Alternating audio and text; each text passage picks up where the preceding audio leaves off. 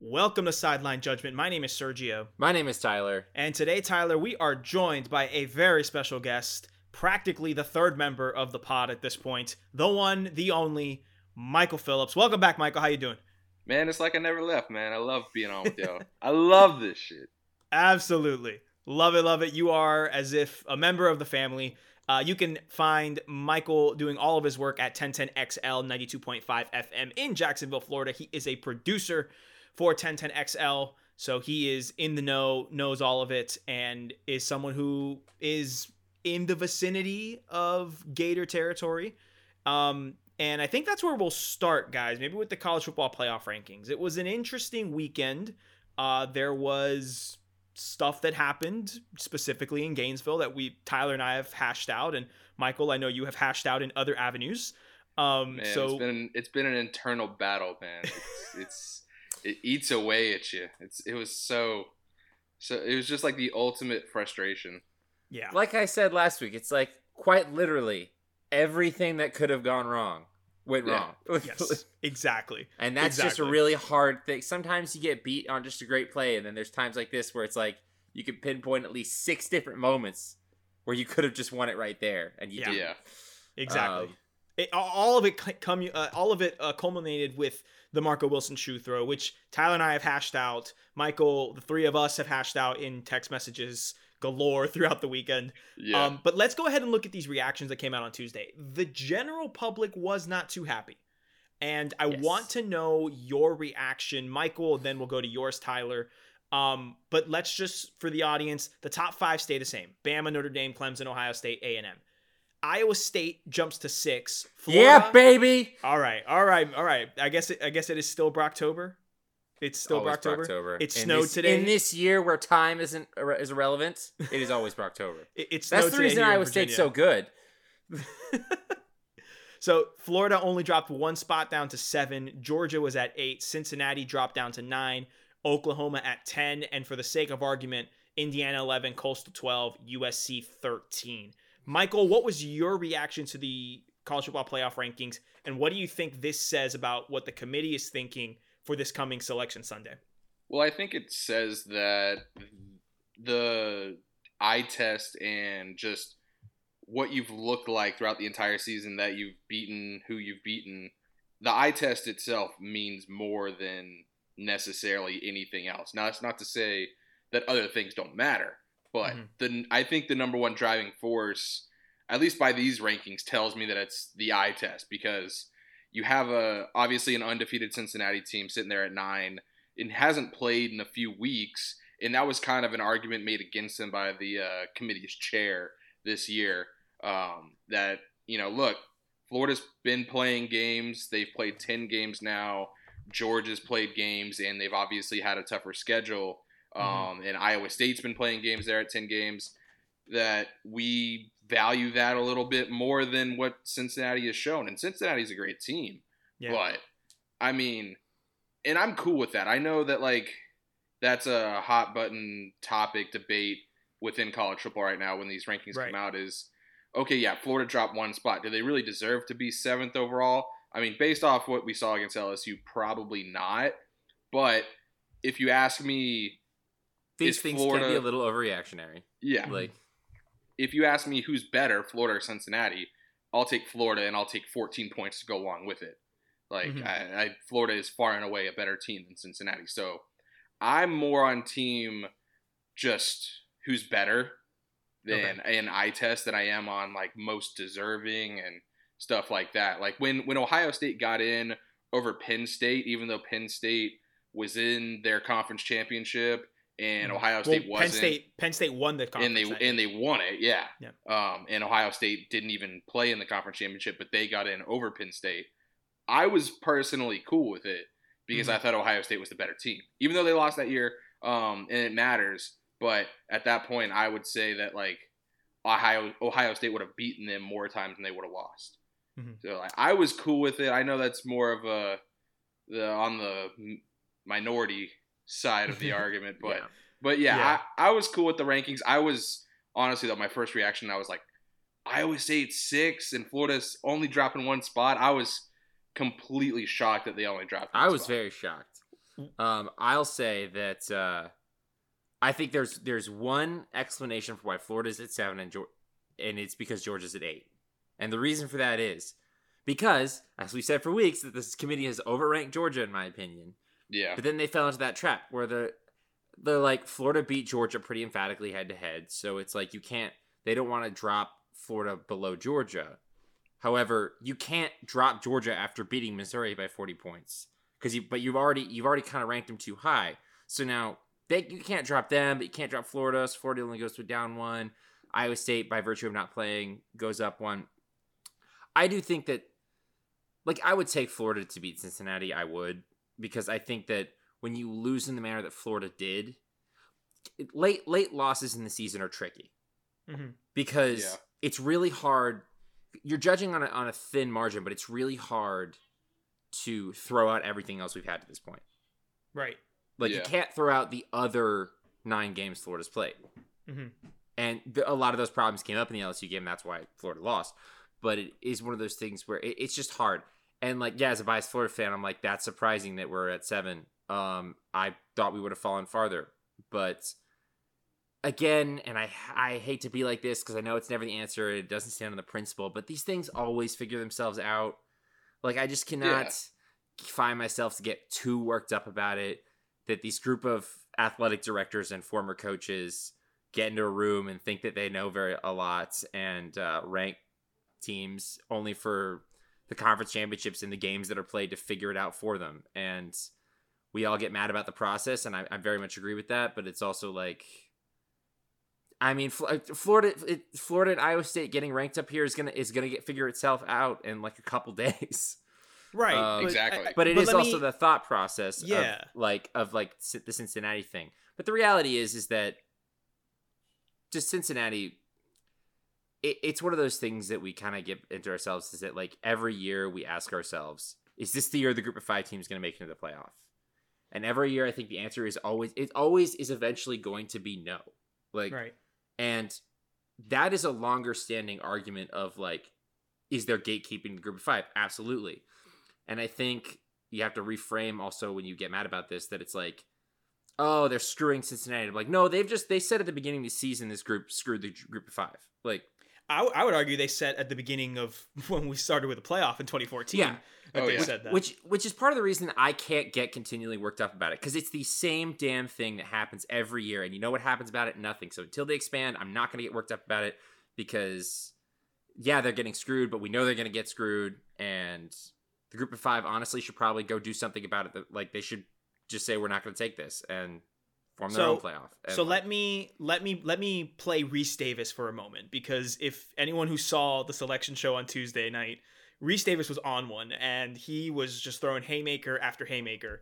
And as someone who grew up attending many group of 5 games in a group of 5 household, and then went on to Florida to have my own Florida fandom, I think the issue here, and you said it, Tyler, is the process, right? The process of selecting is an issue. What gets me and what I get agitated about is the committee picking and choosing when certain criteria applies and to which team that applies to. So, for example, Cincinnati hasn't played since November 21st. I understand that. And it's very easy to get out of sight, out of mind. But when you look at Ohio State, they've played 1 game since that November 21st date, and they have stayed put at 4. You look at A&M, who I think hadn't played in 2 or 3 weeks, and they've stayed put at that 5. So what you're telling me is that criteria will go into your favor if it is in this situation and in the past for a Power 5 team, but that doesn't apply to the group of 5 teams. It's as if the group of 5 teams are held to a different standard than the Power 5 teams. And I understand that the majority of that is quote unquote benefit of doubt, right? Like, I understand that the athletes that Ohio State and A&M and Florida and Georgia have, that those athletes are pure and pure, hands down better athletes. We're going to talk about signing day in a minute. This is where it happens, right? I understand that there's better talent on those teams in Cincinnati, but there comes a certain point where, why are we playing the games? Right? If there's always going to be this ranking that is based off of, who has the better team, or who in a hypothetical game in a matchup, we're never going to know if the games aren't played. And this like subtly dropping down Cincinnati, Coastal being ranked 12, who I believe, given their resume, they have 2 top 20 wins, right, against BYU and Louisiana.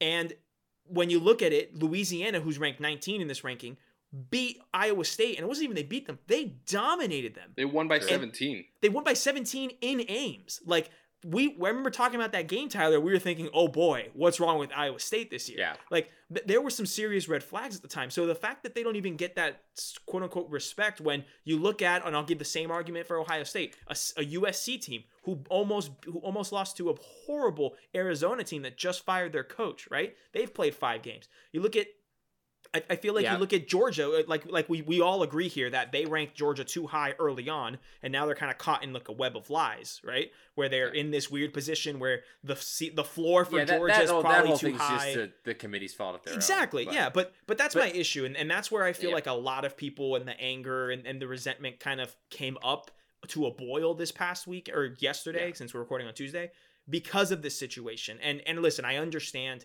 that it's going to work itself out, but I just feel that we've seen time and time again that the set of rules that Group of 5 teams play with are different than the set of rules that the Power 5 teams play with. And I, an idealist, right, a revolutionary, I don't want to tear down the system. I want to reform part of the system, right? I want to go in and personally, we can have a whole in the off season. The 3 of us have a podcast about podcasts. Oh, we will. We will. I'm sure we will have it, and I'll bring it up. And that's not right now. It's not the moment. But I'm just saying that I feel like while I understand where you're coming from, Michael, I feel like we fall on different sides of this coin. But guys, that's okay because that's part of what makes college football great. These discussions, because I was going to say, like, just for argument's sake, and I don't necessarily agree with what I'm about to say, but then you said all that against Iowa State, those teams that Louisiana beat and all that, and but Iowa State beat Oklahoma.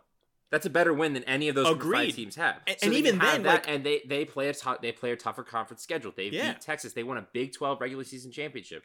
And then I'm not saying I agree with all this, but these are all things that have to drop the table. College football is an extremely subjective sport 100% that we want to fit into an objective, narrow box. And I do think that there are things we can do to fix that. But Nicole Auerbach said it, I think, best. I think it was Nicole Auerbach that said it, where it's just like, with the college football playoff, call it what it is. It's an invitational. It's not like a playoff. And it's a great way to put it. And it's one of those things like, I don't necessarily, it's basically, do you have an issue with that premise? And like long term, yes. But also, like, for me personally, I just know that's what it is. Like, well, look, listen, I know you feel the same way, and you, Michael, Tyler, you guys are going to feel the same way that for the sentence I'm about to say. A playoff that includes Alabama playing, let's say that the playoff is Alabama against Alabama, Clemson, and then Notre Dame, Ohio State. Those playoff games would be fantastic. Oh, ratings would be through the roof. Forget the ratings. The play on the field. Those would be fantastic football games. It'd be great quality. And I get it that their whole thing, going back to what you said to put a bow on it, Michael, that, the eye test is clearly what's been the most important for the playoff committee. And the eye test is those probably are the 2 best semifinals that we could get. It's a matter of invitational versus a playoff. You're right, Tyler, on that. So I don't know. We could talk about this for hours. Oh, and we will in the off season. We will. And Michael, we will definitely. You will be joining us. Yes, but, you will. My whole thing is that again, it's just these things eventually figure themselves out, and I think the process questions. I don't think are ever going to really get fixed until we expand or we put in a set of rules. Because having no rules is what's allowing for all this. So, one thing that I will say though. They did have a completely objective system, and everybody tore it to shreds. It's what we had before the playoffs. We're college football fans. We'll complain about anything. The BCS was exactly that. It was all computers. It was all numbers. Everything was put into an algorithm, and there was no subjective anything. Well, and people still tore it to shreds. Yeah, that's why before we started recording, I saw on ESPN a headline. I haven't read the article yet, but the headline is American Commissioner calls for a return to the BCS. Like, he was like, let's just go back to BCS. And just funny. This is just funny to me. But it's just like I remember having to talk with some of my UCF fans in the Scott Frost, Mackenzie Milton year. Mhm. Like, oh, if we were at the BCS, we would be in. They would have take it out of these, like power hungry college football ADs' hands. And I'm just like, actually, there's a Twitter account that does the BCS rankings, calculates them as they would be. Yeah. And UCF would have been 7 going into playoff week Exactly, that year. yeah. So it's one of those things. Yeah, and they would have torn that to shreds. Exactly. And there's no perfect way to do this because unlike the NFL where everyone plays the same amount of games, you have the same structure, college football can't do that, and I don't think they should do that. But expansion would help. I think, but the reality is Alabama's probably still going to get in the playoff in the championship game. Yeah. I really think that it would be amazing if we did get like a full governing body of college football, like a president, a CEO, somebody that can help mitigate and not necessarily make things even, but put everything under a similar umbrella in terms of schedules and stuff like that, right, to where it becomes closer to what the NFL has. They'll never get there. But they should. But I agree with what you're saying. Yeah, but I think if they do put in a governing body, it helps mitigate some of those issues. Now, this year is different. I mean, you have an Ohio State team. That is a good point. that the reason why people are talking about Ohio State not being in there is because they've only played 5 games. But that's not their fault. Exactly, that's not their fault. If they've played their entire schedule, then they would be probably second right now. And Notre Dame is going to actually play this weekend and throw us all off on a loop. Guys, Sunday we could come back on here and say, hey, Notre Dame is the ACC champion. What in the world? Exactly. All right, so that's it on Playoff Tech Talk. On that note, we got to move on. Hey, quickly before we go into your reactions for signing day, Vanderbilt has hired Notre Dame defensive coordinator Clark Lee as their head football coach. He is a great coordinator. I agree with you, Michael. He is a Vanderbilt alum. He is a Nashville native. Michael, your secondary college football team is the Notre Dame Fighting Irish. What do you think about this? A, what do you think about this as a hire for Vandy? And B, what does this loss mean for Notre Dame? Well, I think it's a home run hire for Vanderbilt, obviously. And they've really, outside of the coach that they just had, Derek Mason, who I think is a good coach. Agreed. Tyler and I both agree with that. He just wasn't good enough to bring up a program that's very hard to bring up. It takes a special kind of coach. But, I mean, James Franklin was a home run hire there. Now, James Franklin is basically looking to leave wherever he's at every time, like every second of the day, it seems like. All of a sudden, did y'all notice that? Like, a few weeks ago, there was like all these rumors like James Franklin could go to the NFL. James Franklin could go here. It was like 4 or 5 different like little rumors that popped up all of a sudden, all within like a week of it like starting. And it was like, is James Franklin just trying to get like a pay raise or something? I think it started save with his job. I think it started with the Texas rumors, and then from there, I think James Franklin was like, "Oh, let me parlay this into a raise." Yeah, but absolutely, get your money. Exactly. But yeah, Clark Lee. If you look at Notre Dame's defense this entire year, they have just been the model of consistency each week in a completely inconsistent year. Obviously, he and Notre Dame. Notre Dame's issue was sometimes they would play down to their opponent over the years, even through some of the Brian Kelly years. That I think bringing this guy in and getting this defense figured out to be as physical and as consistent as they are in the back end and just throughout. They even though when they played Clemson, they were not great, but they were by far good enough. And they were doing things against Clemson's offense. And obviously Lawrence wasn't in there.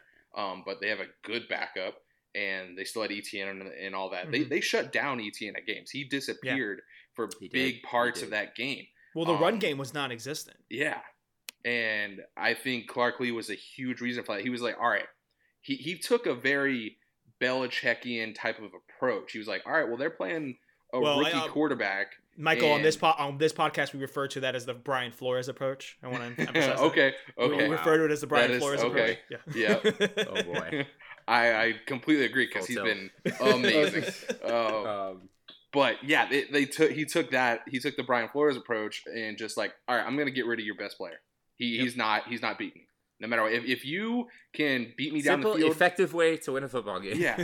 And their quarterback, he did beat them down the field at times, but not enough to win the game. Right. And that was the biggest thing. So I think he's a home run hire.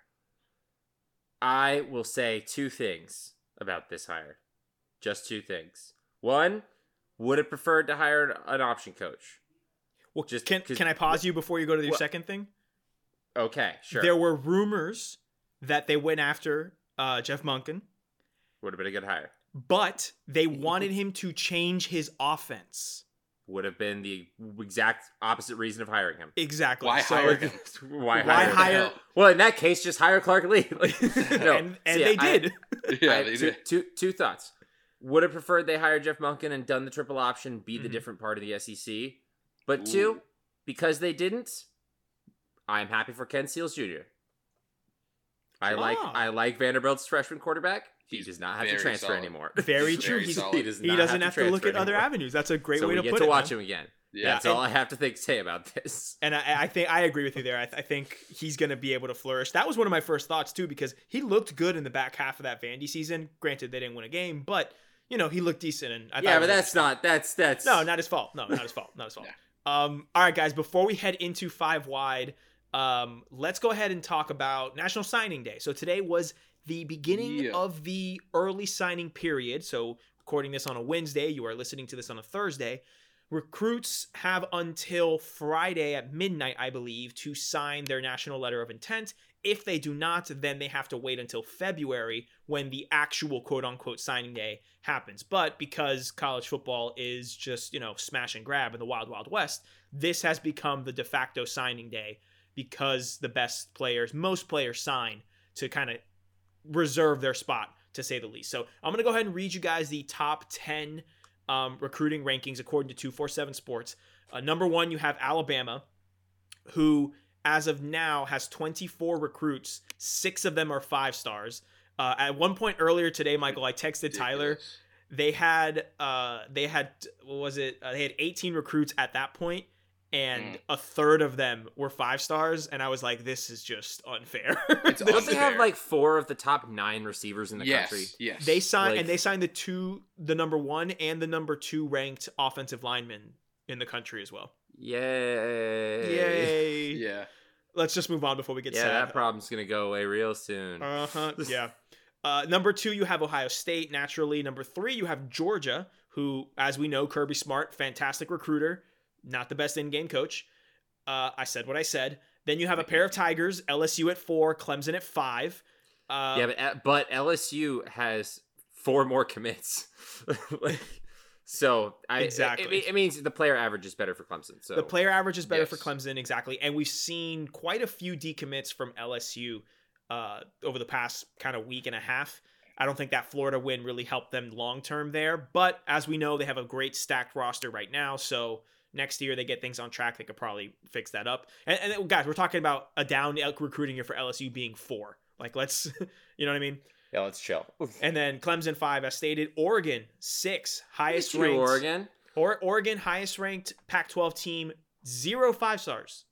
Their ratio is fantastic. They have 16 4 stars, 5 3 stars, and no 5 stars, and they are in the top 6. They are above Oklahoma at 7, our beloved Florida Gators at 8.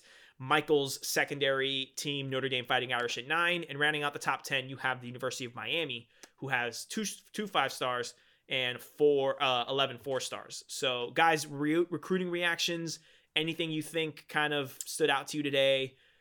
What did you guys think? Well, for me, in the top 10, nothing really other than, look at you, Oregon. Yeah. Getting up there. This is what the Pac-12 needs. This is why the Pac-12 needs to hire Urban Meyer. This is why they need to hire Urban Meyer, because Urban Meyer's going to make everybody recruit. Well, that's the thing. Mario Cristobal is kind of raising that floor up for Oregon, or for the Pac-12. Actually, to me, the more interesting stuff, personally, is beyond the top 10. And I'll just cherry pick here and there. North Carolina at 13. That's pretty big. Wisconsin at 16 is pretty huge. They do not recruit that well. They're just a consistent program. 16 is pretty high for them. Texas at 17 is pretty low for Texas. Ole Miss at 18 is pretty high. Maryland at 19. Arkansas at 20. I have to, because this is we are all Florida alum. Florida State is at 31, and I just have to say he. Hold on one second. Ho, ho. Florida State is behind programs such as Nebraska, Cal, Minnesota, and right above them, the Washington Huskies. The team right after Florida State is North Carolina State. You love Ha to see ha, it. very funny. Ho ho, it is to laugh. Yeah, I mean, that's me, a Florida fan, being facetious. Petty. But yeah, no, interesting. Some programs in different spots. Ole Miss and Arkansas recruiting so high makes sense when you think of the coaches that they have. Mm-hmm. However, it's just weird to see them that high. Yeah. You know, it is. It's just weird. It is. It's It cool, is a little though. bit weird. Interesting stuff. Auburn's in the 40 at number 40. Well, Auburn doesn't have a head coach, so But Yeah. still, it's Auburn. it's true. It is Auburn. And this is early signing period. Rutgers is at 41. Exactly. Real quick. Pause. Wait, Michael, hold on. Rutgers at 41. Rutgers is at 41. Greg Schiano, king Man. of New Jersey, doesn't Rutgers- even have to pump his own gas. Yeah, what were you gonna say, Michael? Go ahead, Michael. Sorry.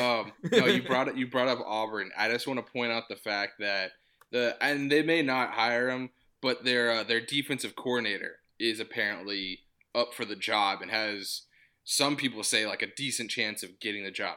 Can you just imagine paying Gus Malzahn? It's going to be like $22 million Yep, to 21 and a not half. coach and just have his defensive coordinator take over. Like, I think it would be the most Couldn't Auburn you have thing. hired like another promising young head coach that just wanted to keep Kevin Steele at that point? right? Like, Yeah, you're right. And then Would- give Kevin Steele a raise. no, this is Yeah. giving Auburn too much credit. All You're giving Auburn way too much credit for their. right, I don't know. I mean, no, go go ahead, ahead. Tyler. Go ahead. well, my biggest thing was just that this is still early signing day, and while most classes are locked in, there's still room for movement. Yes. Yes. And we're recording at early signing period's not even over. Yeah. But it's interesting. It's just weird. It stuck up on me this year because the season's going so late this season. Like, yeah. Same. And I didn't even know until this morning that it's National Signing Day. Like, Yeah. It was a moment. Listen, for me, I was keeping an eye on the Gators all day, and because we are Gator fans, I do want to point out, good on Mullen and the staff for getting two of the Palmetto Five, Jason Marshall Oh and yeah. Corey Collier, both. Yeah. Jason Marshall, one of the second ranked cornerback in the country, and Corey Collier, a top 10 safety in the country. Also, Jeremiah Williams. There was scariness with him. He is a 4-star prospect. He's a defensive end He's the one out of Scoob. Alabama. He is Scoob, yeah. He did say he was holding off on signing, and then after probably some phone calls by the staff and stuff, he ended up signing today, so that's good. And then Tyreek Sapp out of St. Thomas down in Broward. I saw St. Thomas play a nationally televised game this year. This man was all over the field. He's like 6'3", 250. The man can move. He's just a tank. St. Thomas continues to produce just high-level talent, and I'm glad that we were able to do that and get those guys. So that's just some of the guys that we got, kind of highlighting them there. But yeah, so that's it on recruiting. National Signing Day, again, the early period will be closing on Friday. So there's still some time, and if not, you can still, recruits can also sign at regular, quote-unquote, traditional signing day, which is in February. Gentlemen, it is time. It is time for 5 Wide. We are calling it Red Zone because we have 10, that's right, Tyler, 10 games to go ahead and discuss. Are you ready, Tyler? I am ready. Michael, you are coming back on. You know the drill. We're going to pick all the games. Each game is worth 1 point. The current score is 56-51. Michael, you're cool. You're going to pick the first. You're going to go first on each game. Is that cool with you? All right. Yeah. It's all And good. then Sergio and I will switch off which Exactly. ones we go first on. Exactly. We will then have a 2-point conversion, which we will talk about after we talk about each game. As always, gentlemen, we go in chronological order. Let's start off with Conference USA, the conference that I call home. I called home for a long time growing up until I was adopted by the SEC. And now it is so nice to come home to my roots at Conference USA football. UAB is taking on Marshall. It is a 7 o'clock kickoff on CBS Sports Network Friday night. Michael, who do you have in this game? Oh, I got Marshall. I don't think it's going to be particularly close. The line is Marshall -5. I would probably bet that for sure. But I think Allegedly. Marshall's better. Allegedly. They have a much better defense, and their offense is, I think Marshall has a slightly better offense, but I think their defense is far and away better than UAB's. I could see this game being like a 42-28 game that heading into the fourth quarter is like maybe a tie game even, or like a 31-28 game, and then Marshall pulls away, gets a couple of scores late. Yeah. But yeah, I don't see a way that UAB could take this game. Even though I like UAB, I just think Marshall's having a great season. They're 7-1. I like their team. Tyler? I'm gonna agree with Michael on this one because you know I love me my UAB Blazers. I love me my Dragons. Yes. But yeah, I can't really find it in me to pick them this year because it's kind of like winning a division by default. Mm-hmm. Which I mean, good for Bill Clark. He's won what is it? He's won the division like 3 years in a row. The West, yeah. Yeah, because he lost to FAU last year. Yes, he did. And then he beat Middle Tennessee State the year prior. Yes, so this is the third year. Yes, because the year before the year before they won the conference, it was North Texas. Yes. Yes. I'm embarrassed. Well. I'm embarrassed that I know that off the top. Do of my not head. be embarrassed. Do not be embarrassed. Conference USA stands over here. Let's go. Yeah, no, I'm gonna also take Marshall because Marshall's a good team. Other than losing to Rice 20-0, I don't know where that came from, but beyond that, they're a really good team. So I can tell you where that came from because I saw that game in its the second half in its entirety. Marshall turned the ball over a lot. And if there's one way to lose a football game that you shouldn't lose, it's turning the football over. Just ask the Gators last week. That's my last one. Sorry. Had to just no, it isn't. No, it isn't. It's not. We got a whole game to talk about later. Don't Gentlemen, lie to the people. Tyler, I know I need to make up some ground here, but it's not going to be here, dude. It's just going to extend it. I'm also going to go with Marshall. Michael, I may or may not have allegedly already put something on that -5 because I agree with you. That line is too small, my friend. It's way too small. Way too small. I think it's funny because I've seen a few Marshall games this year, but the most recent one being that Rice game that they lost. And watching the game, it's not even like Marshall played bad. They just turned the ball over at the strangest times. They outgained Rice. They had more first downs. They held the ball for longer. It was simply just they turned the ball over. You can't win a game like that. So I'm going to go with Marshall as well. We're in unison here. Let's go ahead and put the second game of that Friday evening. We have the MAC championship. Ball State is taking on Buffalo. It's a 7:30 kickoff on ESPN. Michael, the conference where all the games are the same. The conference where all the games are the same. All the teams are the same. Yeah. Michael, who do you have? Oh, I got Buffalo. I have not watched hardly any Buffalo football, any Ball State football, but I did watch when Buffalo's running back Patterson went for 1 billion yards. It was like 600 and Jared touchdowns. Patterson has 1,000 yards and has only played 5 games. Yeah. He's averaging over 200 yards per game. That's what I call efficiency. Yes, sir. Yeah. And he had like 6 touchdowns. He has 18 touchdowns in 5 games. So yeah, it's a cheat code. It's a cheat code. And you know what? There's no use in spending time on this. Put that S next to the Buffalo for me as well, Michael or Tyler, because it's not even going to be entertaining. I have already. I will also be going with Buffalo. I already just went ahead and put it down for sake of efficiency. Good to know. In the spirit of efficiency. Just to kind of keep this game a little bit interesting, I may have allegedly taken the Marshall -5. I'm thinking of maybe doing a little parlay here, just to kind of make things exciting as well. Secondary, a side bet, if you will, allegedly. All right, gentlemen, let's just move forward and talk about the game of the day on Friday. It's the Pac-12 title game. It's Oregon taking on the number 13th ranked USC Trojans. 8 p.m. Eastern time. It is on Big Fox. Michael, who you got? This one's interesting to me because I think Oregon, who has not had as impressive of a season as we kind of thought maybe they were going to have at the beginning of the year, I think they can hang with USC. USC is ranked 13th and Oregon's unranked, and I think that'll make it on its face seem like, oh, USC is definitely they should beat them. Yeah, they're going to win. It'll be USC. But I love Keaton Slovis, but I don't trust their defense, and I like Oregon's coach and Cristobal so much more than I like USC's coach, and I think that could, in college football, that's more of a better, like a greater equalizer than a great quarterback. Yeah. As in like the NFL, it's like if you have a great quarterback, that's just really tough to beat, because quarterbacks are so much smarter in the NFL. But I'm gonna pick USC, but I think it'll be close. Oh wow, okay. I'm gonna. You take said all USC. that to just I know. pick USC. Okay, Yes. let me break it down for you people. Oregon, good, but Oregon is I think a good team that has been disappointing. Yes. USC is a bad team that has been disappointing because they keep winning. That is my take. I don't think USC is that good, but let's break it down like you said. 100% think Oregon has a better coach.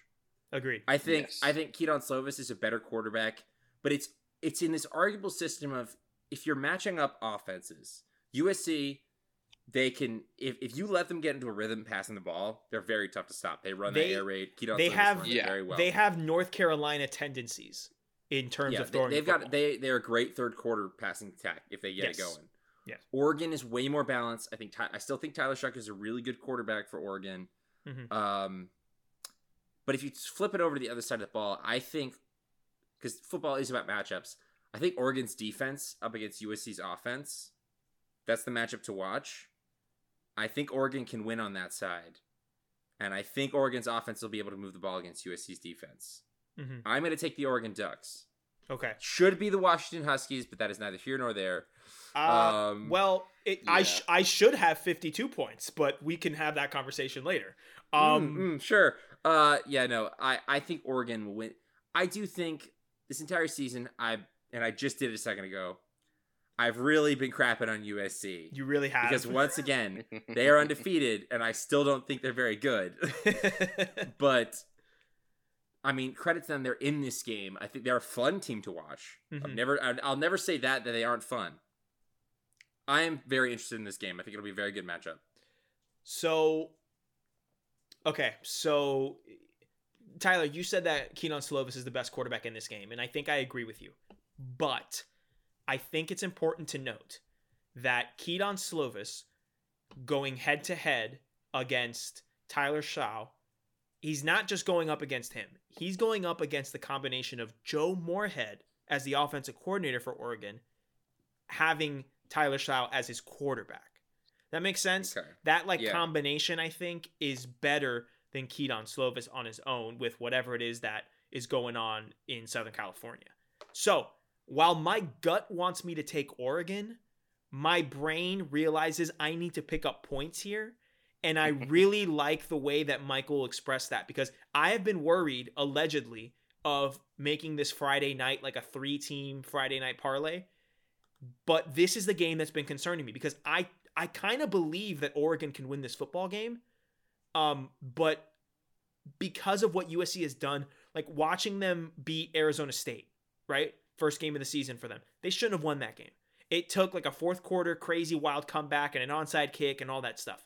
But sometimes that's just what happens in a season. And I mean, I know we've said sometimes this 1,000 you get times. lucky early, and then you figure out how to be good later. Exactly. Right. And listen, we've said it 1,000 times. This year has been insane. The thing that should happen has not always happened this year. And I need the points.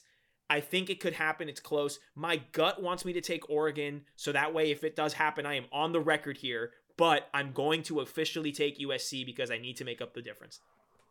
Real quick before we move on. Yeah. The key for this one for me is kind of like that what have you done for me lately? That's a good point. And Oregon's 3-2. Their last 2 games have been their 2 losses. They lost to Oregon State, whose average as the day is long, in a back and forth 41-38 game. Like great game. It is what it is. It's a great game. It is what it was a great game. Foggy, the colors, highlighter bowl, uniform. I loved the uniforms. Bowl. I know people. I liked the uniforms because they were great. It was awesome. It's the only fog game I've been able to see clearly the entire time. Yeah. It was everyone was making fun of the uniforms to start the game. It was like, you like us now, don't you? You can see us. There's some value here. But it's like they brought in the fog just to say like, yeah, this is what it's for. And then they gave us the fog in the Gator game last week to be like, this is what would have happened if not for these highlighter uniforms. Yeah, exactly. Oh, God. But then they lost a bad. It was a bad loss. It was bad. It was bad. It was bad. My Golden Bears. It was bad. To Cal. Yeah, I don't. And Cal's a respectable program, but like And then that was December 5th, and they haven't played since then. Mm-hmm. And USC's sitting over here. They're kind of playing week in, week out. The Arizona game, which was their second game, was, I think, their worst of the season. And they still won the game, but, like, you should not have been struggling to barely squeak by an Arizona team that sucks. And even the UCLA game that they played this past weekend was, yeah, they shouldn't have given up that many points, but they matched them. Yeah. Throw for throw, bar for bar. But and this is also an argument for USC. It took some Keaton Slovis heroics late in the game. But that's the thing, Tyler. We know he can do that. Yeah. That's not a problem. Like, if it's not, they're not depending on it, but they know that there's break glass in case of emergency, and that's a big deal, especially in a conference championship game. It is a lot easier to drive on UCLA's defense than Oregon's defense, just saying. I will say this. It is, but Oregon's defense gives up 28 points a game. It's not like they're world beaters. Took the words out of my mouth. Clay Helton wins another Pac-12 championship. I'm done. Like, I'm like, throw away the program. USC's you're throwing it. They should fire him. They should have fired him last year. Never mind. It doesn't matter. Listen, I will say they went from like 75th or whatever it was in ranking in recruiting last year. They're, I think, 13th this year. Yeah, they made a significant improvement. Another team that a shortened schedule has really helped them. Yep. Yeah, for real. And listen, last thing before we move on, the Auburn job is open. I am aware that they are looking internally, but who knows if Mario Cristobal has one foot out the door? Who knows? Apparently didn't he shut that down? I thought the other day. Why would you leave Oregon to go to Auburn? Oh no. I can make the argument. I can make the argument. Other than money.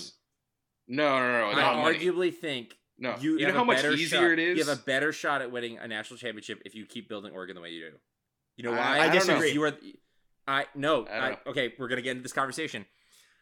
Your biggest rival is a Washington team that is with another coach that is his first year. You don't have to play Nick Saban every year. And then on top of that, you don't have to play an SEC schedule.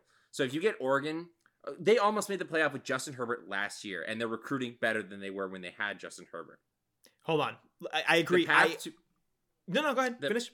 The path to win a Pac-12 championship, to get into the playoff, and to win the national championship is least resistance at Oregon as compared to Auburn. I'm not saying that you shouldn't take an SEC job, but I just don't know if I would take the Auburn job. So I totally see your point.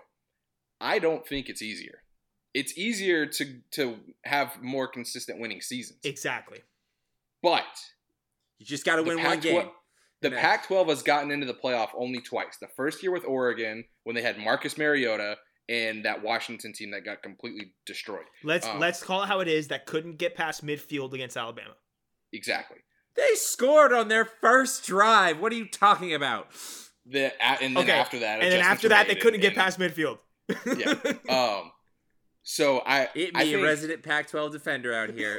yeah, exactly. But no, the SEC, coaching the SEC is something no coach will admit, but it's a pinnacle of college coaching. It is. So there's that. No, I agree, but go ahead. Also, number 2, recruiting's easier at Auburn. That's my biggest thing. It's so much easier to get a kid to go to Auburn than it is to Oregon.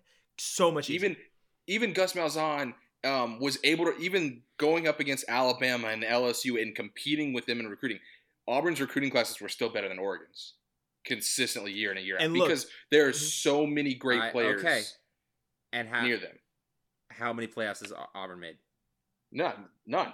But Oregon's only made one, and I mean, I just think I understand. You are at Oregon to win a national championship, you have to beat Nick Saban exactly one time, and that is in the playoff. If you're at Auburn to win a national championship, you have to beat Nick Saban in the Iron Bowl, and then go play at the SEC East champion the next week. So I understand that the logistics are harder in terms of the games on your schedule. But as a job as a whole, I am with Michael where I think Auburn is a better job than Oregon. The blueprint for success is easier to execute at Auburn than Oregon. Here's last thing I'll say. We can move on from this. I think I can't agree with you historically on this. It's just what I think I'm coming at is that if you're in Mario Cristobal's situation in Oregon, why would you leave to go to Auburn? Can I answer this question and we can move on? Yes. Because Nick Saban is in his late 60s. Nick Saban, yes, is a man that wants to coach forever, and I understand that he's not a human, and I understand that he's not going anywhere anytime soon. But if in 4 or 5 years they just gave Gus Malzahn 8 seasons, they can give Mario Cristobal the time to build a program so that when the day comes that Nick Saban goes away, they can strike while the iron is hot, take advantage, and assert themselves in the state of Alabama, which, if you assert yourself in Alabama, you assert yourself in the SEC West. And if you assert yourself in the SEC West, you assert yourself in a national championship competition. Or you could just build yourself into the powerhouse in the Pac-12, take over the entire West Coast recruiting with literally no resistance. We could spend all day talking about this. We could. Yeah. And this is yet another episode we'll do in the offseason. I think we're both making really good points. I think so too. Yo, you make sense. Yeah. You make sense as well. All right, let's move on from the Friday night games. We're waking up, we're having breakfast, we're watching game day, and we're thinking about the 7 games that are going on today. Let's start with the most anticlimactic conference championship game. Just say it. And that's Northwestern losing to Ohio State, which all 3 of us are going to pick, right? There's no point in going into it. I mean, there's a point. It'll probably be the best defense that Ohio State's you can keep talking, Michael, but I'm going to go ahead and write you down for picking Ohio State. Yes, no, you can absolutely do that. The line's 20.5, and I think that's probably the perfect line. I agree. Because I think Ohio State will win by at least 17. Now, maybe it'll just be 17, but I don't see a scenario. Now, I could see I could see that. I didn't see a scenario where Indiana was competitive against Ohio State and Justin Fields threw 3 interceptions. So, can it happen? Sure. Is it going to? 99% of me says no. Maybe there's a 1% chance, but And the other thing is go ahead. No, I was just gonna say Ohio State just matches Northwestern can't run with them. They're not as physical. They're not as strong. No fast. area on the field where Northwestern wins. There's no area on the field where Northwestern wins. And I think that's the easiest. There's not a blueprint for it. There's nothing. There was a way the Indiana matched a 1 against Ohio State. Their wide receivers could beat Ohio State's corners because Ohio State's corners have not played very well this season. Mm-hmm. There isn't anything that Northwestern does better than what Ohio State can match up against it. Yeah, I think the only thing they could is do some announcing, but hey, they're not called the Fighting Reese Davises for nothing. So hey, that journalism school. That was amazing. Medill, baby, Medill. That is a noon kickoff on Fox, Big Fox.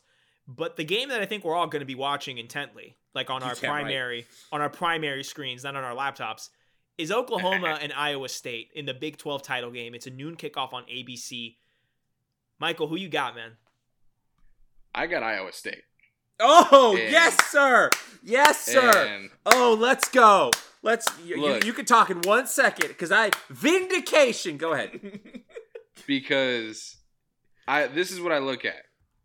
They don't have a better quarterback, but I think they will have the better quarterback on Saturday. Performance. Ooh, yes. That's a good one. That's a good. NFL careers won't match up, but in this one game, I think what Campbell and Purdy have at Iowa State is something that it's not something that Oklahoma I think can beat. Oklahoma can completely demolish Kansas State or Texas, and I think the way that they match up. The last thing I'll say on it though is I truly think the coaching is even, and Oklahoma has the better players. Yes, but Iowa State I think plays to their ceiling more than Oklahoma does. They are, I think, and what's crazy is I know I'm saying this in a year that Iowa State lost to freaking Liberty by 17. I know, but over the last few weeks. The last few weeks, I love what Iowa State's putting on film. I love how they look. They've gotten better each week. They have gotten better each week, exactly. That West Virginia game was insane. I was that they were just executing on everything. They really were. And Oklahoma, I'm just gonna look at the last game. Iowa State beat West Virginia 42-6, and Oklahoma played Baylor 27-14, and they won by a few And scores. the But narratives going never into those games were so flipped because we expected yeah. Oklahoma to kill Baylor, and the West Virginia game Exactly. was the like, oh, watch out. They were calling what was eventually actually happened to Florida, and they were going to say, oh, it's going to happen to Iowa State, and they killed them. Yeah, I think this is going to be a game to where it's going to be back and forth. It's going to be close, and I think they're going to need like a special teams play or one crazy or two crazy plays that kind of flip the script, give their offense like a short field, whether it's a turnover, a great play in special teams or whatever. And I think Iowa State is going to be that team to make those plays. Mm-hmm. I just like them more. Also, one of their receivers, Xavier Brewer, was a Bartram kid, so shout out to him. There it is. There's the real reason. Tyler, what about you? Oh, well, we know who you're taking. We know who we're both taking here. All right, or Xavier Hutchinson. It has been who's foretold. Their leading receiver. It has been foretold. But I do think, and this allow me to be stupid when I say this. This is sort of movie crap that Iowa State's going through right now. Like this is like this. This team is a great story, and that's not what wins football games. Trust me, I know. But I do think there is a substance to it in the fact that Iowa State, they play harder, they play more consistently than every team that they go up against, and in this year specifically, where teams give up a lot, and I don't blame any of them. Iowa State is out executing. They are getting better. Breece Hall should be in the Heisman conversation, but won't be because he plays for Iowa State. And on top of that, they have a very unique kind of offense because it's very tight end heavy. It's very Patriots. Yeah, no, it is. They run matchups. It's pretty. And I think it's a good system. I'm obviously gonna take Iowa State because those are my Cyclones. I think that this is Matt. I hope this is not Matt Campbell's farewell, but Oklahoma could easily win this game. But it's one of the things that I think this is an Oklahoma rebuilding year, and losing the Big 12 championship is pretty good for a rebuilding year for your program. Yeah. But I feel like this Oklahoma team, they don't really have what's in them to flip that extra switch just yet. They'll have it next year. Oklahoma is going to be damn good next year. So, but I'm going to take Iowa State. So I'm going to take Oklahoma, and I'll tell you why. Tyler, let me ask you a question. Is it easier or harder for a team to beat a team twice in one season? Oh, that's good. It's harder. It's harder. Michael. It's good. Michael. Yeah. Matt Campbell is a defensive-minded coach, correct? I believe so. Yes, and Lincoln Riley is an offensive-minded coach, correct? Yes. And when a coach like Lincoln Riley is able to see a defense once already lose to that team, they've made mistakes. Do you expect for Lincoln Riley to make those same mistakes again? Oh, no. I think Lincoln Riley and that offense is going to have a day. Yeah, exactly. But that's where I'm getting at. And now, let me also give you the nail in the coffin for me, metaphorically speaking. This is, and I do not think I'm exaggerating here, this might be the best Oklahoma defense of the decade. This might be the best Oklahoma defense of the decade. No, it's not. I mean, you're wrong. You're only competing with last year's team. Like they're only competing with last year's team. We don't need semantics. We don't need specifics here. We don't need that. My point is, as much as my brother, Oklahoma alumnus, will be, I think I would have been thrown out into the snow if I would have chosen a different team. But no, I genuinely think that this Oklahoma defense is going to be able to throw something at Purdy, not to stop him, but to slow him down a little. And that's just what you need. You need him to slow down a little in order for the Oklahoma offense to kind of fire on all cylinders that we hope and we think that they will. Now, is this game going to be close? Absolutely. Are we going to be down to am I going to be chewing my nail beds in by the end of this game? Absolutely. But apart from needing the points to make up ground, Boomer Sooner, I got to go with Oklahoma. I got to go with them. Real quick. Yep. Okay. I see your point is completely correct. It's not just it's not just a good point. I think I completely agree with you that Spencer Rattler and Lincoln Riley, having played this team before, will have a great game plan. Yeah. It'll probably be a foolproof game plan. Mm-hmm. And they average 43 points a game. I don't think that they'll hit that, but not because their offense isn't good. Did y'all watch the Indianapolis Colts take on the Green Bay Packers? I did not. A few Not weeks live. I went back and rewatched it. I did not. So, Sergio, since you didn't watch it, Green Bay is a very prolific offense with arguably one of their better defenses in the last few years. They're a great team. Yeah. And most times they would you would bet that straight up they would beat the Colts more times than not. But the Colts ended up winning the game. And they didn't only win going away. They dominated Green Bay in the second half of this game. Green Bay came out to a lead. The Indianapolis Colts came back and just controlled the game. And this is where your guy, Tyler, your running back, Mr. Hall. Brees Hall. This is Brees Hall. This is where he comes into play. Okay. That's true. Iowa State with a coach as smart and as solid as Matt Campbell knows his defense is not going to stop Oklahoma. Yeah. But their offense can limit their possessions to the point to where if they can continually grind out 6, 7, 8-minute drives, and they don't even have to score every single time, or get in the end zone every single time. If they can grind out these drives, which I think they have the potential to do, they can just limit the offense. And when you limit an offense, you saw what happened with Florida, where last week when they're playing LSU, you maximize mistakes. Yeah, you maximize mistakes. You throw off rhythm. And that's the biggest thing, I think, with a team like Oklahoma. Their rhythm, when they get into a groove, they're almost unbeatable. But I think it could throw off the rhythm enough. That's just my prediction. It may not happen, right? But that's my but I feel avenue for victory. I feel like if Iowa State is to win the game, that's how it's got to be. Keep the Oklahoma offense off the field. Yeah. I agree. Yeah.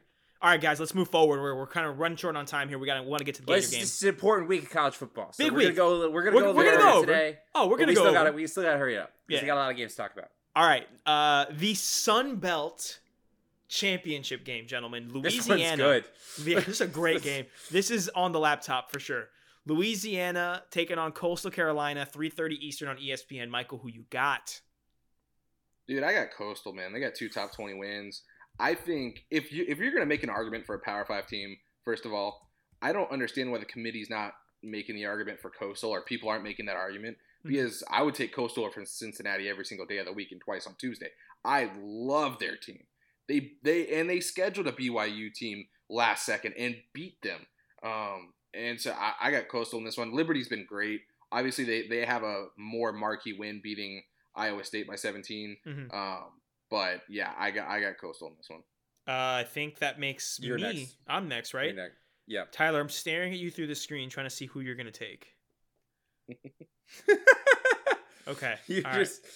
All right. This is one that really sucked for you to be going. It does because here's the thing. There's justification for either one. Here's my question. Is Louisiana going to need to use a long snapper? I need to know this information before I make this pick. No. All right. Billy Napier, please text. Yeah. Billy Napier, number 1, are you going to use a long snapper? Number 2, are you going to Auburn? I just need those questions. Yeah. No, I think because I'm going first, I think I'm going to have to go with Coastal. Because, again, 2 top 20 wins. I like Louisiana. I really do. But the way that Coastal runs this, like, default triple option, but not really. Shotgun triple option. Yeah, it's like a spread with triple option tendencies. It's like a pistol type thing, too. And that defense, playing fantastic. They held that BYU team that scores in the 40s to the early 17 points, baby. To 17 points. Like, incredible performance. Zach Wilson's going to be the second overall pick. No. Listen, it goes back to something you said when talking about that BYU Coastal game, Tyler, that the Coastal defense did a great job of giving them every yard they wanted except the one they needed. And I feel like that's something that could come into play. Give me Coastal. Chanticleers. That's who I want. Tyler, who you got? You know, it's funny. because I agree with every single word that you said, and I will also be taking the Coastal Carolina. Oh man! So okay, can I petition to take Louisiana then? Can I petition? Even though I've made my choice, I will allow it because this is crunch time. This is my Statue of Liberty. This is my hook and ladder. If you want me to go before you for the rest of these picks, I can do that. All right, I agree. To make it easier for you. I agree. Because if you want to change your pick to Louisiana, because I almost, just for the sake of being different, and because I actually think Louisiana has a shot to win, I almost picked Louisiana. But I think Coastal, both of them are good. It's just who's going to show up, because Coastal Carolina's been a flashy good team this year. Right. But Louisiana's been good. That's what I'm saying. They've been real good. Yeah. And the case there also is that it's not like I'm picking the other team just because I'm down. I mean, that's part of it. But I genuinely think either team can win. I'm staying away from this game. Yeah, I don't allegedly even want to put anything on there. So, all right, let's move forward to the most important game of the day. Number 3 ranked Clemson Tigers going up against the number 2 ranked Notre Dame Fighting Irish. This is the ACC championship game. It is a rematch of a regular season game played earlier in the season where Notre Dame won in overtime at home against a Trevor Lawrence-less Clemson team. It's a 4:00 kick. It's on ABC. Michael, who do you have? All right. So I'm going to preface this by saying that I don't, in my heart of hearts, necessarily have the conviction, the confidence, I guess, of my pick, but I'm going Irish. I think that personally, even though he just got hired by Vanderbilt, will put together a good defensive game plan. And I love Brian Kelly and what he's done this year. You know what's crazy? This may be in the minority. You guys may disagree with me on this, but I think this year Brian Kelly is the better coach than over Dabo Swinney.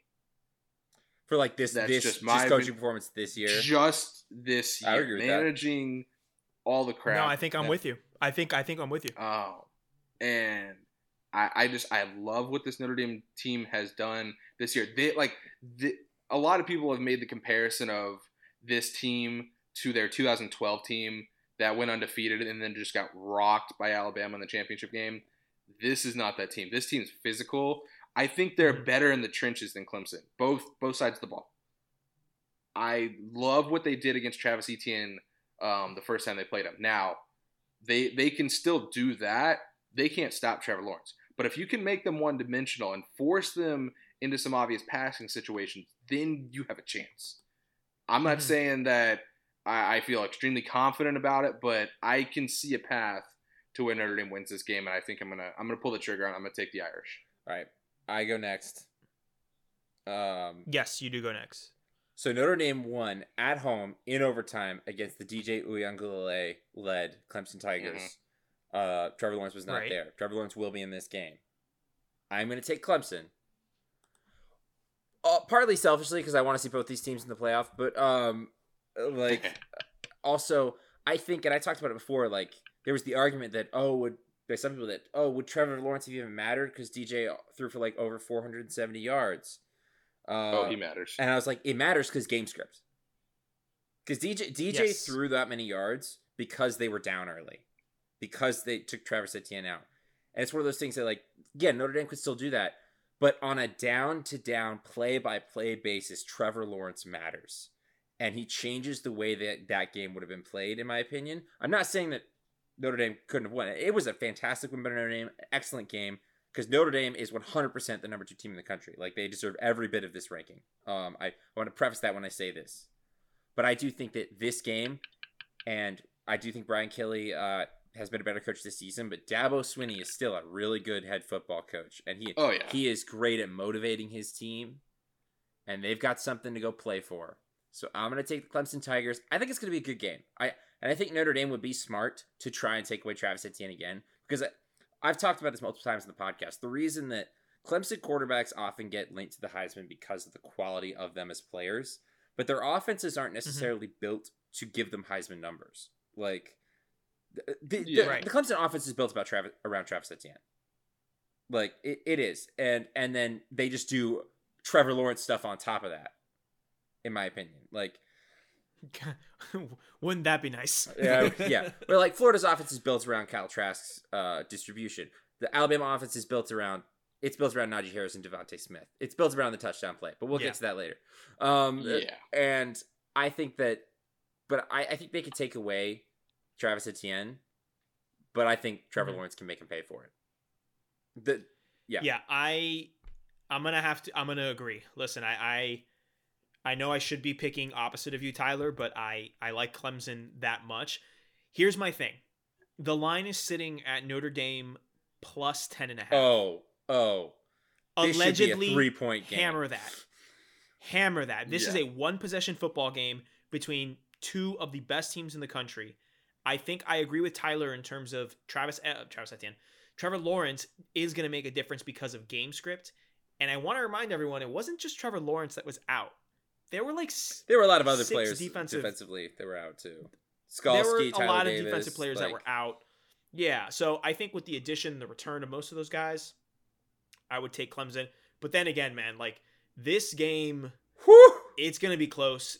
It's going to be great. I'm hoping Clemson wins, and I'm low-key hoping we just get a rematch of the Natty. Like, if we get a part 3 of this, I don't understand. I don't really understand what people have against rematches in college football. One, because as Florida fans, you're not allowed to say that because that's how we won a national championship. But two, also, it's just fun. It's fun that they get these teams get to play each other again. Like, it's so much more entertaining. Yeah. Well, it's like when you watch the World Series, right? They play more than once. Well, and they pick up on tendencies, and you want that. You want that in your sports. Look at the NBA Finals. The Cavs, when LeBron was there, and the Warriors met 5 years in a row, whatever it was, that they were amazing. Every year, everybody tuned in. And there were years that the Warriors gentlemen swept them. Like it wasn't close. Right. But it was still fun. It was still fun a good see. event. Yeah. So that's what I'm saying there. I should go Notre Dame just for the points wise, but I'm not gonna.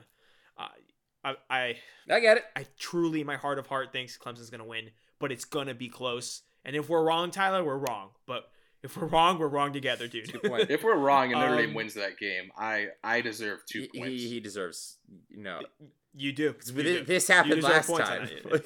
Yeah, exactly. All right. Next game up, the Mountain West title game. Boise State taking on San Jose State. It's a 4:15 kickoff Eastern time on Big Fox. Michael, who do you have? I mean, I'm not picking against Boise State. I can't do it. I like them. I think that they can do it. And San Jose State is a team that I have not seen any of, in all honesty. But I think Boise State is just a higher quality team. This is a situation to where, since I haven't watched much of San Jose State, that I'm going to take the better players overall, and Boise State is that. And it's as simple as that. I like Boise State's team just better, even though I don't think that they played particularly great the last few weeks. 17-9 over Wyoming. It was a snowstorm, and it was kind of an ugly game. But I trust them more than I trust San Jose State. Well, I was going to make a joke about no respect for the Nick Starkel San Jose State Fighting Spartans. Nick Starkel on his third school. But that is absolutely probably the correct take. I'm also going to take Boise State. Their only loss is to BYU. Yep. So, just I'm gonna take that. It's Boise State, gentlemen. This proves to me that you have not seen a single San Jose State Spartans game. I said that when I first picked them. I know. I didn't, but I'll own up to it. Give me the San Jose State Spartans, gentlemen. Oh boy. And I'll tell you why. Because I saw their last game against Nevada. I may have allegedly been staying up late. That's my boy. I may have allegedly had something on there. I love you so much. And I had a chance to watch them. And this is a team that does not quit. Boise State has the better players. Absolutely. But does San Jose have nothing to lose? Absolutely. And in this wild 2020 college football season, there is nothing better than San Jose State going undefeated to win the Mountain West in a conference that quite literally nobody cares about. Give me the San Jose State Spartans. Come through for me, Spartans. I'm one of yours this weekend. Let's go. Real quick, just a percentage, or scale 1 to 10. How much did Tyler picking Boise State sway you? None. I had this pick. Zero. okay. I had this pick. Okay. Locked It's up funny before. because I was hoping. I was San Jose hoping. State. I was hoping you didn't take them, Tyler, because Well, it's funny how that worked I was out. like, I'm doing the calculation. I was banking on you taking Boise with my Clemson pick because I was like, I need somewhere else to like. I think there's more margin of error in Clemson. Like I want to, you know what I mean? I was. This is just a hamster up here. I'm guys. just picking who I Going think's through. gonna win out here. I have always in yeah. the lead in this competition. This 2 years that we've done this, it didn't work out for me last year, but I came through championship weekend last Yeah. year. This is my time All to right. shine. Second to last game, Tulsa taking on Cincinnati in the American. It's an 8:00 kick on ABC. Michael, who you got? Oh, I got Cincy, and I don't think it'll be Yeah. particularly close. Consensus, pick gentlemen. here. Yeah. Consensus. It's Cincinnati. The defense, the Cincinnati defense It's is too It's good. ridiculous. It's And ridiculous. I actually- they give up 15 points a game. I don't think that Tulsa. I think the fact that their regular season game was canceled does benefit Tulsa. I think it greatly benefits them because it's playing Cincinnati twice is not sound appealing to me. But I still think that low-key Cincinnati's offense has been really good this year. Like their defense is the best part of their team because it's awesome.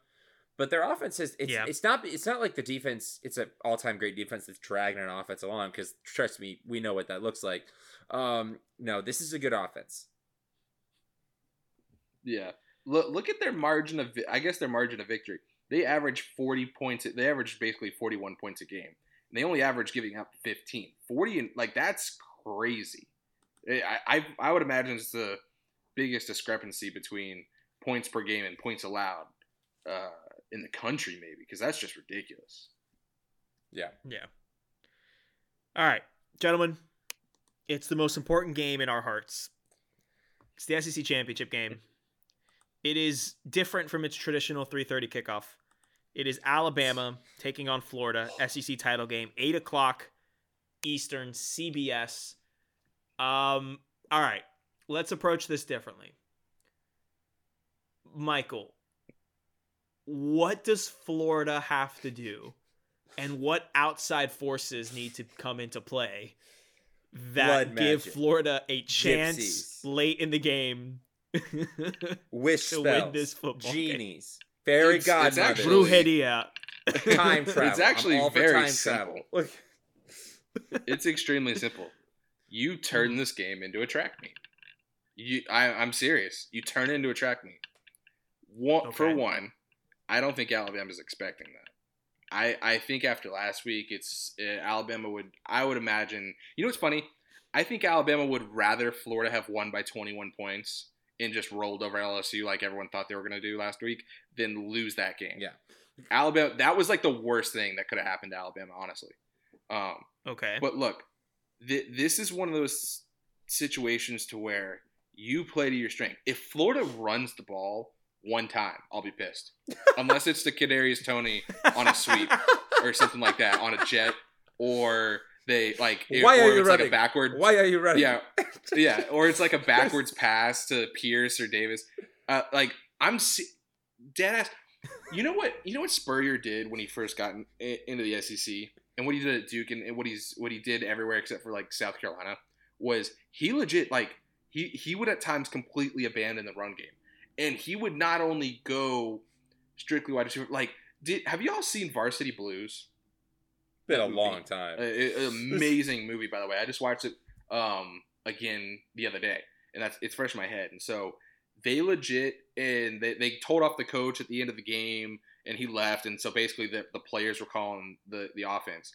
They went 5 wide, and not just 5 wide. They had 5 wide receivers on the field, and they just went air raid, full air raid.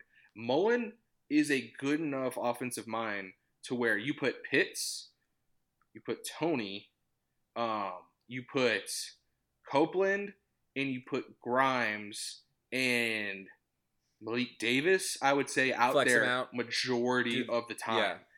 Yeah, and you just pick on their matchups. because this is what I was like. Alabama gives up 16.8 points a game. That's amazing defensively, but it's not the same Alabama defense that we're used to. Yeah, it really isn't. They are gettable at times. Yeah. So what Florida, if Florida could slow down the game with the run game, I would say do that. Florida's Florida not built can't that do way, though. You play to your strengths and you let the chips fall where they may. Yeah, are you going to win a shootout with Alabama? You might not, but you have a better chance to win a shootout than you do to win a game on the ground. Because Najee Harris and Alabama's ground game is going to dismantle Florida's ground game in comparison. So what ground game? Exactly. Florida's running backs are just receivers. Like they can be, yeah. No. What I'm saying they are is Tyler. They are wheel route specialists. Let's call them by their name. Okay. I actually think Alabama's gonna hyper focus on taking away the wheel route, because this is the same defensive structure that Kirby Smart plays with, and Saban's gonna know that like that won't work again. He's gonna make sure that they don't get beat the same way that Georgia got beat. Now that opens up so many things for you. If you, in the sense of if you're sending out the wheel route, but you know Alabama's going to have something against that, you can build off of that. You can adjust off their adjustment. And I'm sure Dan Mullen's football genius, so I'm sure he has that figured out. But I agree with Michael. If I see an under center play that is not a trick play or a jet sweep, I'm losing my mind. Like, here's my thing. Why, if I'm Saban, which I'm not, and I know that's saying a lot, like could have fooled me. Yeah, right. Man, why wouldn't I want to maybe focus all my energy on someone like Kyle Pitts or someone like Kadarius Toney rather than focus on the wheel route? Because I'd rather, this is just my NCAA 14 legendary mode brain working here, but I would rather you beat me with a wheel route than allow for a freak of nature in Kyle Pitts and a human joystick in Kadarius Toney to roam the field. You know what I mean? Yes, but I would say every team has tried to double up Kyle Pitts and it's never worked out. Like, it's one of those things where it's a cut your losses thing where it's like, is it worth doubling Kyle Pitts to just still get beat sometimes? Okay. Or letting them have that, but that literally be the only thing that they have.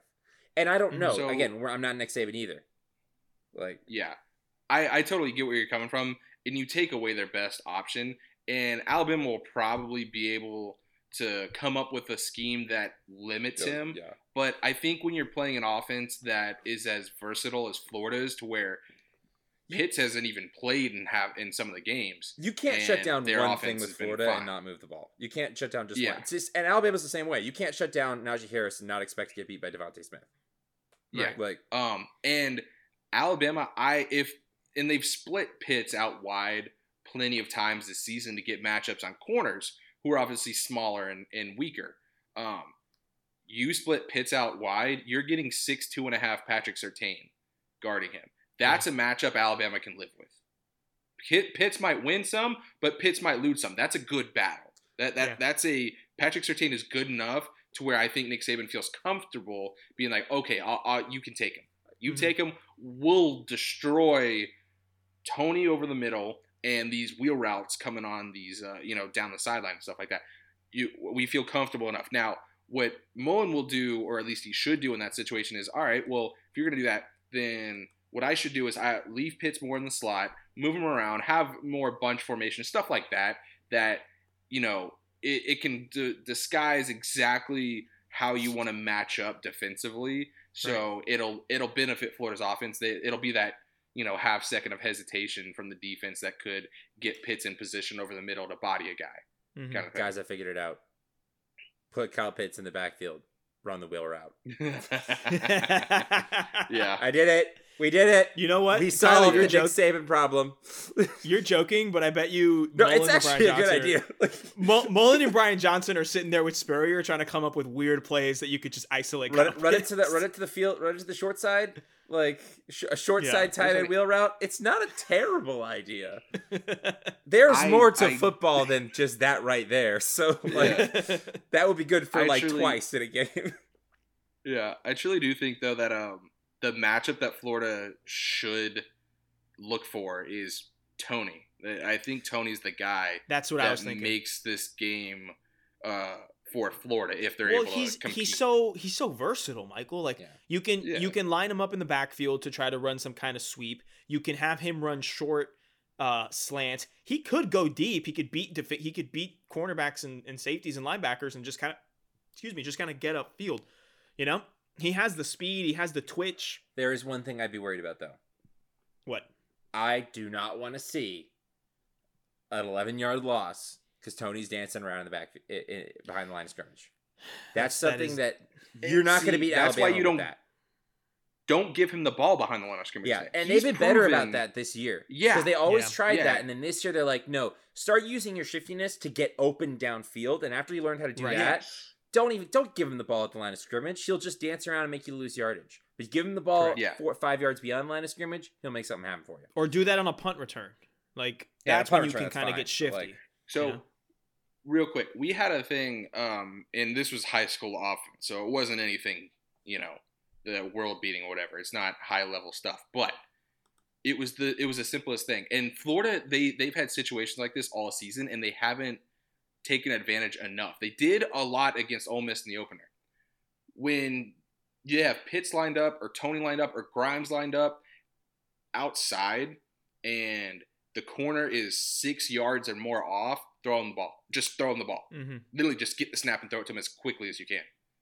Like, it is a guaranteed 3, 4, 5 yards. Yeah. You have a guy in Trevon Grimes that's 6'4", 6'5". Pitts is, 6'6". They fall forward, that's 3 yards. They literally just fall down, it's 3 yards. Yeah. You have Tony, who will always make the first guy miss. I want to see them just death by 1,000 cuts this defense, and then take the shot over the top. Yeah. Okay. It's one of those things that I really think that's where they can find success in this game, and it's maybe the only way that they could potentially win it. Yeah. I will say, we've talked a lot about Florida's offense against Alabama's defense. It's that time that we've all been putting off. I'm going to be the one to do it. Let's switch sides of the ball. Do we have to? Do we have to? And all right, you know what? I'll take the Band-Aid off. You can't cover Devontae Smith, and you just can't give up on that one. Just give up on that one. And you can't stop the run game. So what are you going to do? You're going to give up on Devontae Smith, but you're going to load up on the box. Name me. I honestly genuinely think Elam is our best chance at maybe slowing down Devontae Smith. I'm not going to say stop him. I'm saying like put a little chink in his armor kind of thing. Yeah. I truly think he's our best shot. Well, honestly, the only way that I think if Florida gets to a track meet, it's one of those things where when you shorten the game, you maximize mistakes. And when I say that, it's based off earlier. When you have less plays, every mistake matters more. But when you're running 90 plays, mistake matters much less. Like, of course, end of the game, sure, yeah, whatever. But a mistake in the second quarter matters a lot if you only get 4 possessions after that. But if you get 8, it matters less. Mm-hmm. Florida, definitely. Florida, it's hard when you get to a track mate. You take away that, and it's one of those things where like Florida can live with the mistakes that they're going to have on defense if they get into a real track meet. The other thing is Florida's probably going to want to have to get up so that Alabama's offense has to press, which is not something they've done at all this season. And I'm sure they'd be fine doing it, but we haven't seen Mac Jones have to do that, and I'm very interested to see what he's able to do. That's something that I wanted to bring up. Michael, what do you think about Mac Jones's ability to essentially, because if you're Florida's defense, I think the way that you approach this is we're not going to stop Devontae Smith. It's very small chance that we're going to stop the run game. What we have to do is we have to affect Mac Jones. And I feel like this is a situation where it is, ironically, it's like designed for Grantham in terms of disruption of the quarterback. And part of me is this game goes better than expected, and Grantham is kind of kept on, and because, look what he did against the best team in the country, blah, blah, blah. And part of me is saying that I think this might be the best chance we have to be in this game late and steal the SEC. Like, what do you think? What do you think of Grantham's, what I presume to be his mentality of pressuring Mac Jones and forcing him to essentially lose the Heisman to Trask on Saturday.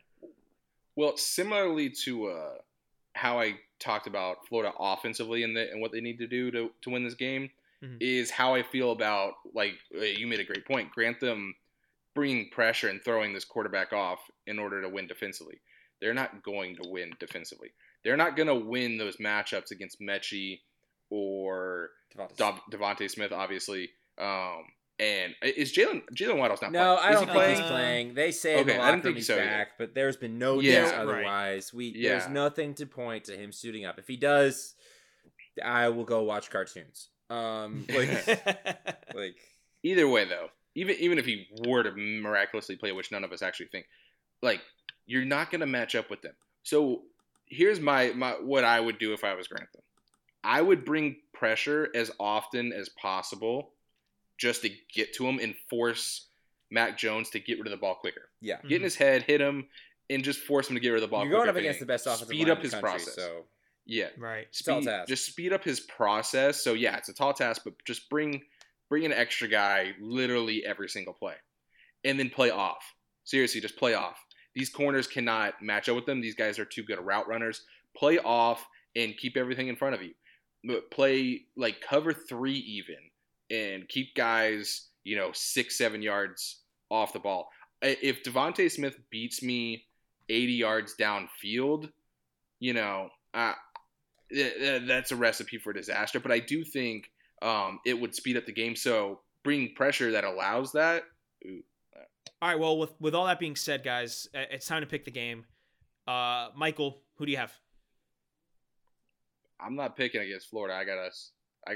It's us against the world, man. I seriously, everything that I've been saying, I don't see them actually winning. No, but I don't. I love the mentality where they're at. You know what's crazy is I think losing that game to LSU is going to completely light a fire under this team. I think this week of practice, if I could be there, I would. I would pay a lot of money to see this week of practice because you have because in their heads, especially after the rankings came out, you know damn well sure that Mullen and this entire coaching staff and all these players are telling themselves, we go out and we win this game, we're in.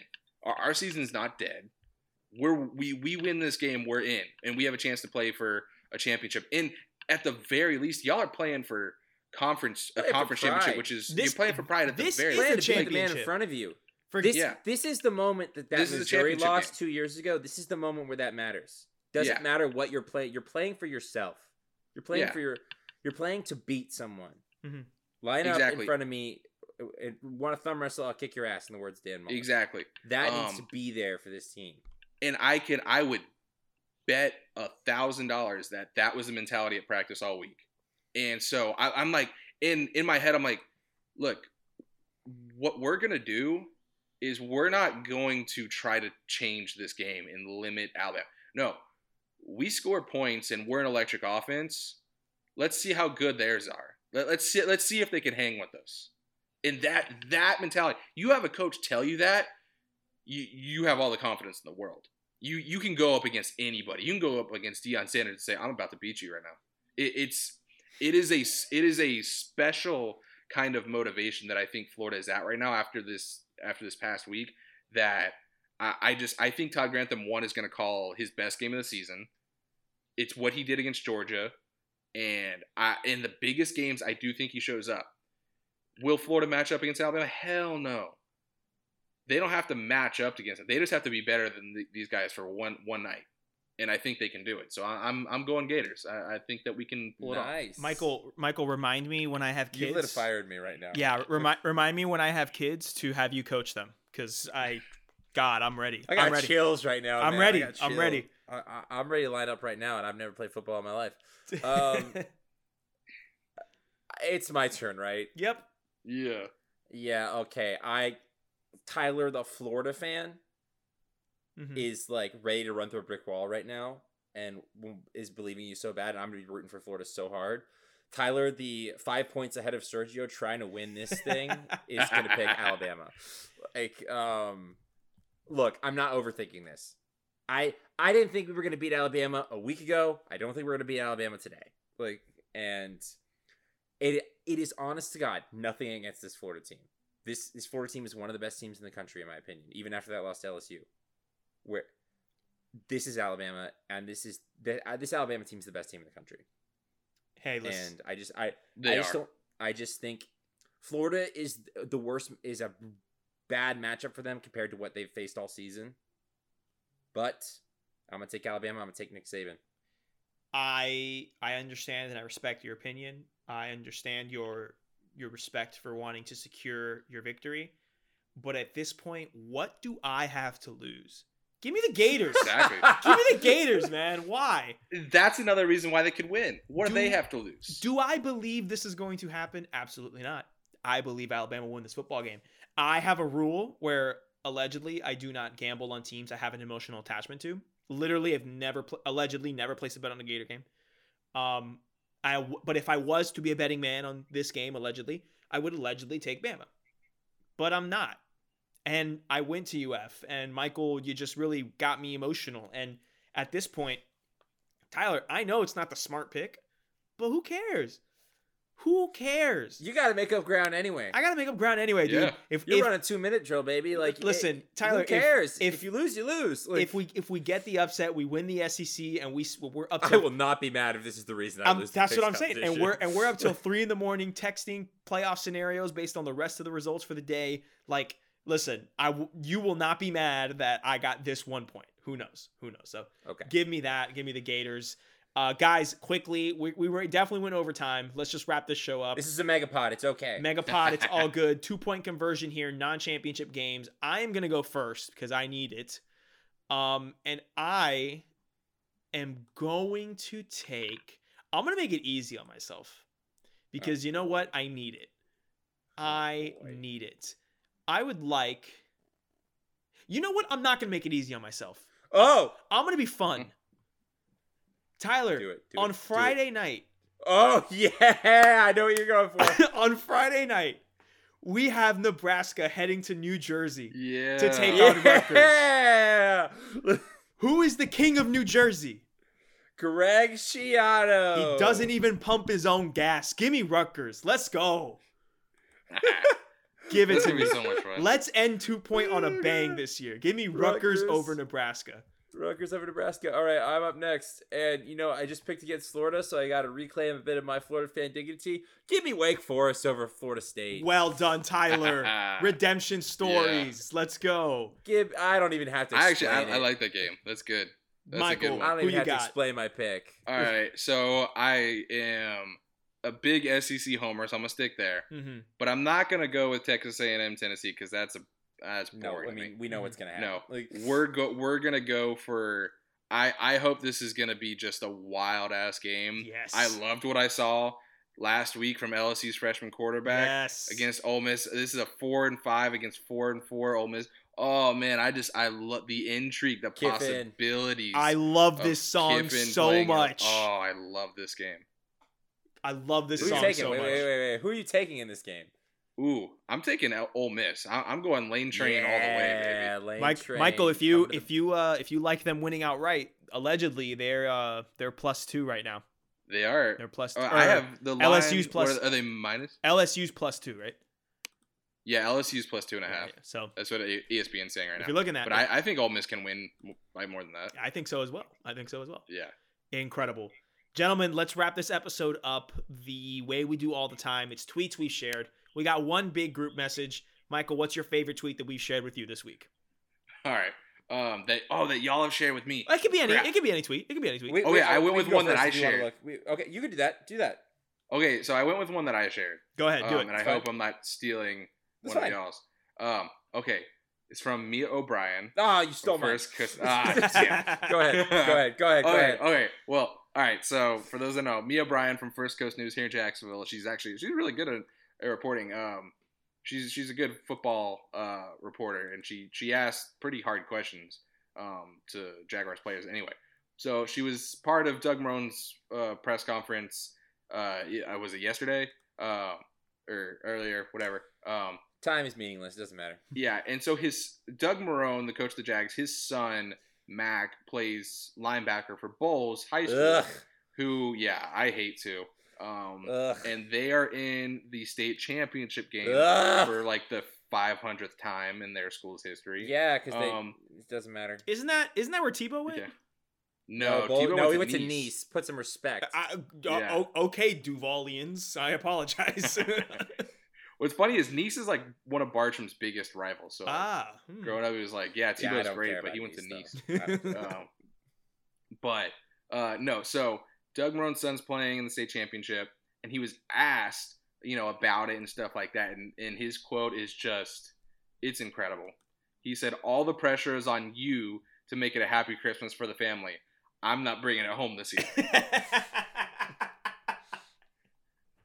Doug Marone. Not the most Jags thing ever? Oh my God! I'll never waver that Doug Marone would be a great coach to get a beer with. Like, he'd be one of the best. I don't think he's a good head football coach, but he'd be a great guy to hang out with. Doug Marone, have an alcoholic beverage with us and come on the pod. That would just be a fun conversation.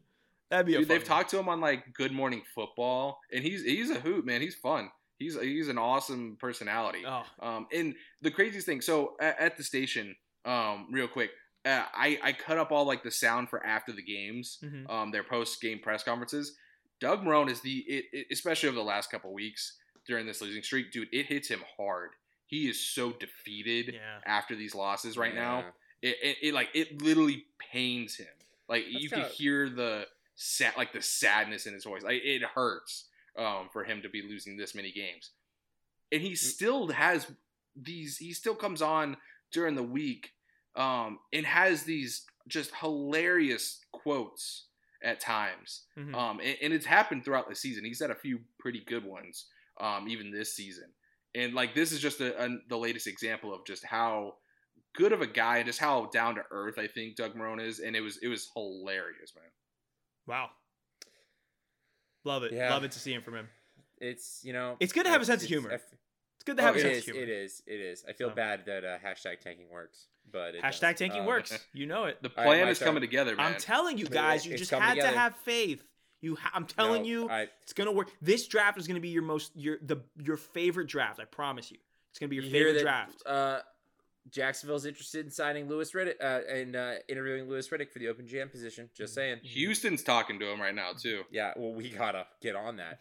All right, my turn. Yeah. It's okay. There's only one thing I can pick right now. It's a tweet that Sergio sent me from Nick De La Torre. But it's called The Townsend Family Tree. It is about a tweet from Corey Bender, which basically that Justin, this is a weird phrasing, elite long snapper Rocco Underwood has officially signed with the Gators. His cousins are Tommy and Johnny Townsend. Townsend Tree is back. It never left. That's what I'm saying. Florida's winning a national championship next year. It's funny because today... I joke, but... Today I was having a conversation about signing day, bringing it up to Raul, and I think I mentioned the fact that Oklahoma signed a fantastic quarterback out of whatever, and Raul mentioned something, and I was like, listen, like, the biggest news of the day is that Florida signed an elite long... And I literally, like, read the tweet, and I was like, this is Florida's first family. Like, we are now back on track for...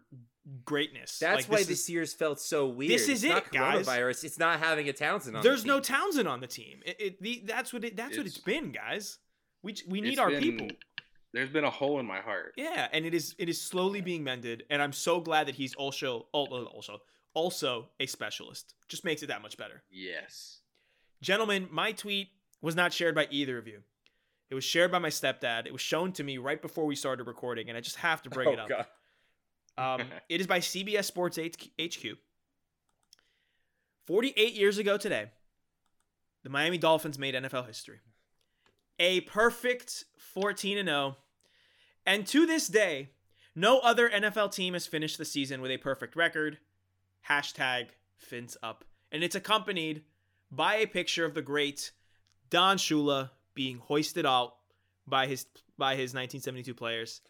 Fantastic. What a time. Just a reminder of that's awesome. Who is the only undefeated team in NFL history. I don't think I've ever told the story of the pod, then we'll wrap it up. But like, my dad used to be a Dolphins fan back in the day because before the Jaguars existed, and then now he's full Jaguars you fan. Mentioned that to me.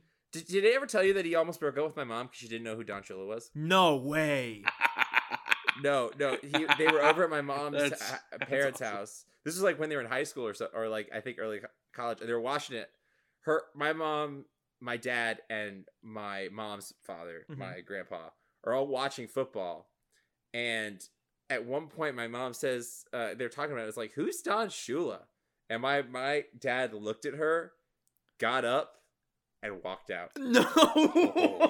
No. And then my papa looked at my mom and it's just like, he's mad. You better go get him.